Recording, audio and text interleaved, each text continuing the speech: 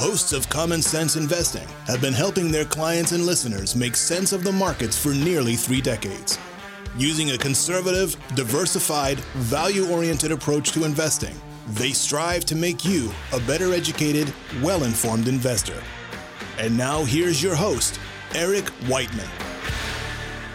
Well, thank you and welcome to this edition of Common Sense Investing. I'm your host, Eric Whiteman. So glad you could join me today. You know, this past weekend, I had so much fun. I went to a charity event and it was put on by a group called So What Else. And I met a lot of fun, a lot of smart, interesting people. And you know what? If you get a chance, look at what these people do. You can go to sowhatelse.org. It's a nonprofit organization. And basically what they do is they help kids, they help the community, and they help kids help the community. What more could you ask for? So check them out. It's a great bunch of people. I can't say enough about them. It's sowhatelse.org. And if you want to learn more about us here at XML, go to our website. It's xmlfg.com. If you're looking for a conservative value manager to help you navigate the waters, maybe help you develop a plan, well, give us a call or shoot us an email at podcast, which is plural. It's podcast at xmlfg.com. The earnings bus. Well, the earnings bus keeps rolling along. How's the song go? The wheels on the bus go round and round. I won't sing for you, but the earnings keep rolling along. We have well over half of the S&P reporting so far, and nearly 80% of those have reported better than expected bottom line results. And that's well above the historic average of 65%. It's been a phenomenal earnings season. But, and there's always the but the market seems rather unimpressed. And that's got to make you worry at least a little bit. And there are a number of reasons for it, but let me give you a couple that I can pinpoint. One is that we've had softer forward earnings guidance. That's right. Right now, we might be seeing peak earnings growth of around 20%.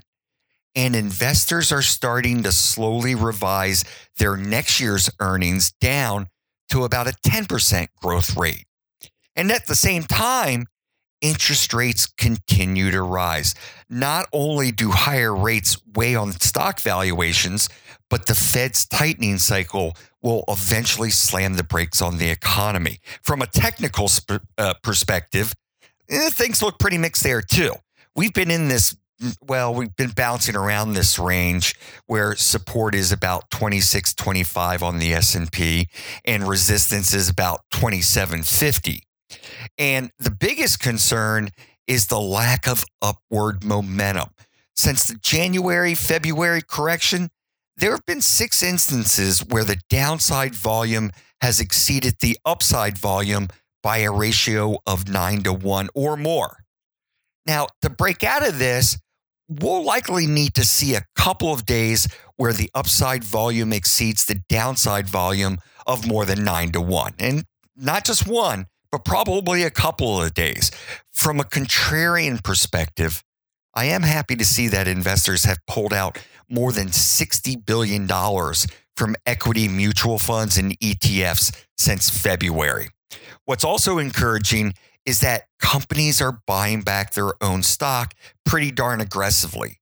Share repurchases were up 34% in the first quarter compared to the fourth quarter and up over 40% compared to last year. But again, we come back and we look at it, and I think we need to see that upside volume come back. My best guess is that we could be in this range for a bit longer. But over the next 12 to 18 months, I do think we go higher. Who knows? It's just a guess.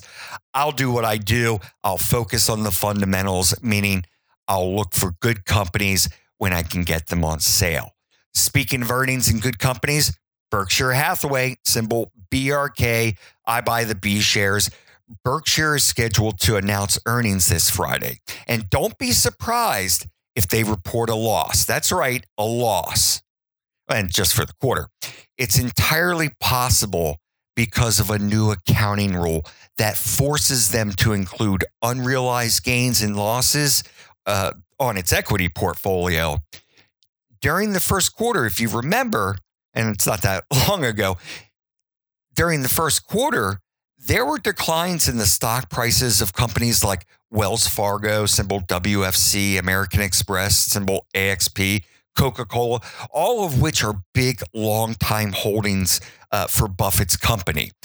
Keep your eye on operating earnings, which should include better insurance underwriting profits and a lower tax rate of 20% versus 27% in the first quarter a year ago.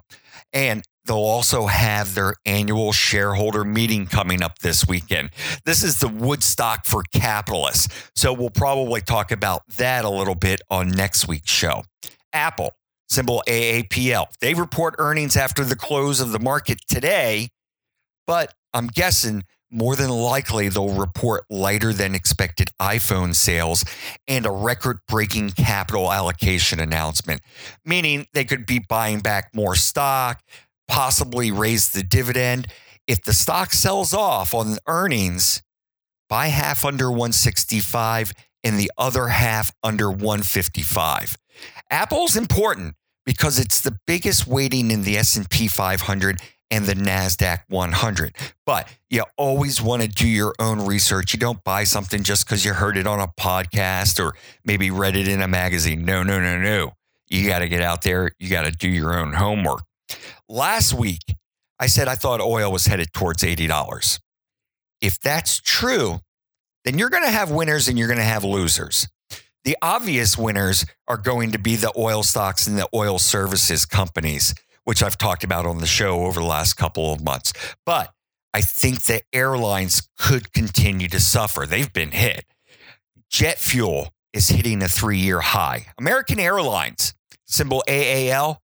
American Airlines, they saw spectacular benefits, or they reaped these spectacular benefits as the price of fuel was falling.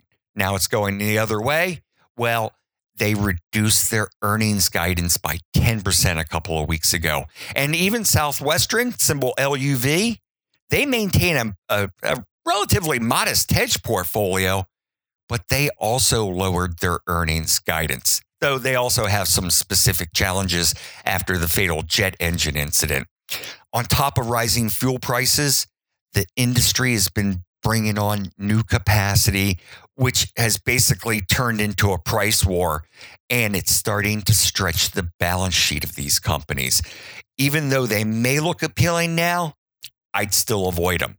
Let's take a quick break, and when we come back, we'll talk about where you might want to look for new investments. This is Eric Whiteman for Common Sense Investing. We are back in just a moment. You've worked hard. You've saved and invested. Now you want to make sure all your hard work pays off. Now's the time to start planning for that future. Hi, this is Eric Whiteman of the XML Financial Group. No two people have the same goals and values. We can help you craft a framework for making a lifetime of smart financial decisions that's right for you. Now's the time to get the advice you deserve. Call us at 301-770-5234. Well, thank you and welcome back to this edition of Common Sense Investing. I'm your host, Eric Whiteman. Thanks for tuning in today. Let's talk about where I think you might want to look in today's market. I know a lot of you are going to shake your head when I say this, but what about AT&T? If you've been listening for a while, you know that I like Time Warner, which is symbol TWX. I own Time Warner. I like them under $94. Now, they're in the process of being potentially acquired by AT&T, but that's not the only reason why I like TWX. I think they're a good standalone company, and I don't think there's a ton of downside risk if the deal doesn't go through. But as far as AT&T is concerned, the stock is trading at about $32.50, and it's paying better than a 6.1% dividend. That's right, a 6.1% dividend. They reported earnings a couple of weeks ago, And it really wasn't all that impressive. We saw revenue decline. The margins were a bit lighter than I thought they would be. But really, it's not unusual for them to report a weak first quarter only to come rallying back later in the year. As I said, revenue was down more than 3.5% compared to last year. And part of that was due to accounting changes. And if you compare apples to apples, well, the revenue was down 1.3%. There's been a price war going on between the carriers.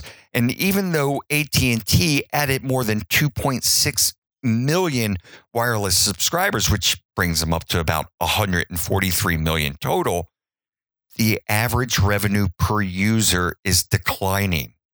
They also own DirecTV, which has lower margins than the wireless business, and that's also pressuring firm-wide margins.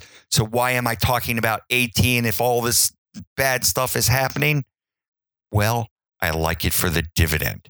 Now, this isn't a great growth story, but for you relatively risk-averse equity investors, I think it's hard to ignore that better than 6% dividend. They upped the payout back in December. They went from paying out 49 cents to 50 cents, and they've paid it for a continuous 34 years. Now, over the last 12 months, they generated more than $39 billion in free cash flow, and they've paid out $12 billion in the form of a dividend. So they're returning roughly 40% of their after-tax earnings back to shareholders in the form of dividends. Let me pull out the old trusty Value Line and see what we find.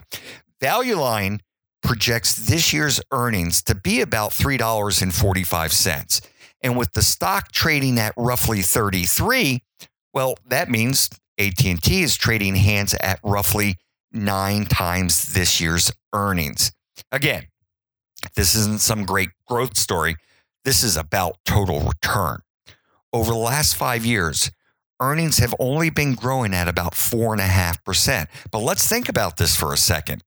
If I'm buying this slow grower, and let's say it only grows its earnings at about 2% over the next 5 years, but I add in my better than 6% dividend, well, even I can do the math. 2% growth and a 6% dividend, that gives me a total return of 8%. And that's assuming that the market multiple or the stock multiple doesn't expand or contract. I think that's going to be pretty darn good for what it is. With the market as expensive as it is, your forward returns are likely to be muted. According to bank credit analyst, BCA, the expected market return for the next 10 years is somewhere around 4.5%. That's it. 4.5%. And that's because multiples are high at this point. So earnings may grow, but you're not going to see multiple expansion. Basically, your returns are going to be muted. Value Line gives AT&T an A++ for their balance sheet, or actually its financial strength. They get 100 for earnings predictability and a 1 for safety. These are all the highest marks you can get. I think this is something that you should at least look at. Again, if you're a relatively conservative equity investor. Well, what about Verizon? Symbol VZ? Well, basically, it's the same thing here. They're growing a bit faster than AT&T, but they also trade a bit more expensively and pay less of a dividend. But if someone came to me and said, hey, I want to buy Verizon instead of AT&T, you know what? I wouldn't argue with you. For me, it's about the 6.1% dividend versus the 4.8% dividend from Verizon. Another one I've talked about before, CarMax, symbol KMX. CarMax is trading around $63, and CarMax has a pretty unique business model. There have been a few good companies that have tried to replicate what CarMax has done, but they haven't been able to quite pull it off. CarMax is the nation's largest used car retailer. They go out and they buy used cars, reconditions them, and they sell them in the used car markets, mostly retail. The cars that don't meet the CarMax standard, well, they get sold off through wholesale auctions. So the rough mix is about 85% retail and about 15% is wholesaling. And there are a number of reasons why I like CarMax. One is you can walk into a CarMax and you can get this transparent car buying experience, which I love. I hate going to the car dealer because I'm afraid I'm going to spend hours there with the salesperson constantly telling me that they have to go back and check with their manager. And it's just a whole mess. I just hate going to buy cars. But at CarMax, I like the experience. I know when I go into a CarMax, it's going to be pretty straightforward. It's going to be easy. There's going to be no endless haggling over prices. You have a quick trade in appraisals, and they make you an offer on every appraisal. It's just a totally different business experience. I like their business model. The second reason is right now they're in 55 U.S. markets, and they estimate that they have only about 5% of the market share in the markets that they serve. So that means there's a lot of opportunity for them to expand. I think they're only halfway built out across the U.S., so they could maybe double their locations over the next several years. They only have about 3% of the total used car market, so there's plenty of runway for growth. The third reason is that they're profitable in every market that they're in. So they have a replicable, scalable business model. And of course, there's always the valuation part of it. I think that they'll earn about $480 this year. And with the share price trading at about $63, that means CarMax is trading around 13 times earnings. They haven't been this cheap since 2009 during the depths of the financial recession. Now, over the last 5 years, they've grown at about 14% per year on average. The reason they can grow their earnings like this is because they have a better operating system that's built to leverage its unique information advantage to buy and sell at profitable prices. Basically, they know more about their business and markets more than anybody else. The downside here, there's no dividend. I think it's a buy. I own it just like I own Apple, AT&T. So again, take a look at KMX. That's about all the time we have for today. We'll be back next week. And until then, remember, it's just as important to protect your assets as it is to grow them.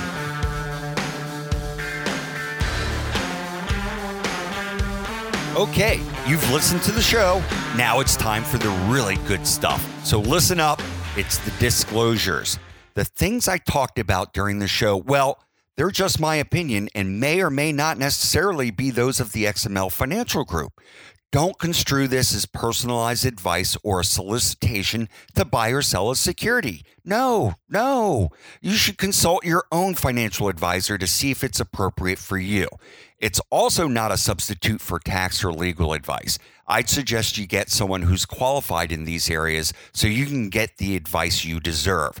When you're talking about asset allocation, diversification, rebalancing, they don't guarantee better results and they don't eliminate the risk of losses. In investing, there are no guarantees. Just because you use these strategies doesn't mean you'll outperform someone or something who doesn't. XML Financial LLC is an independent registered investment advisor.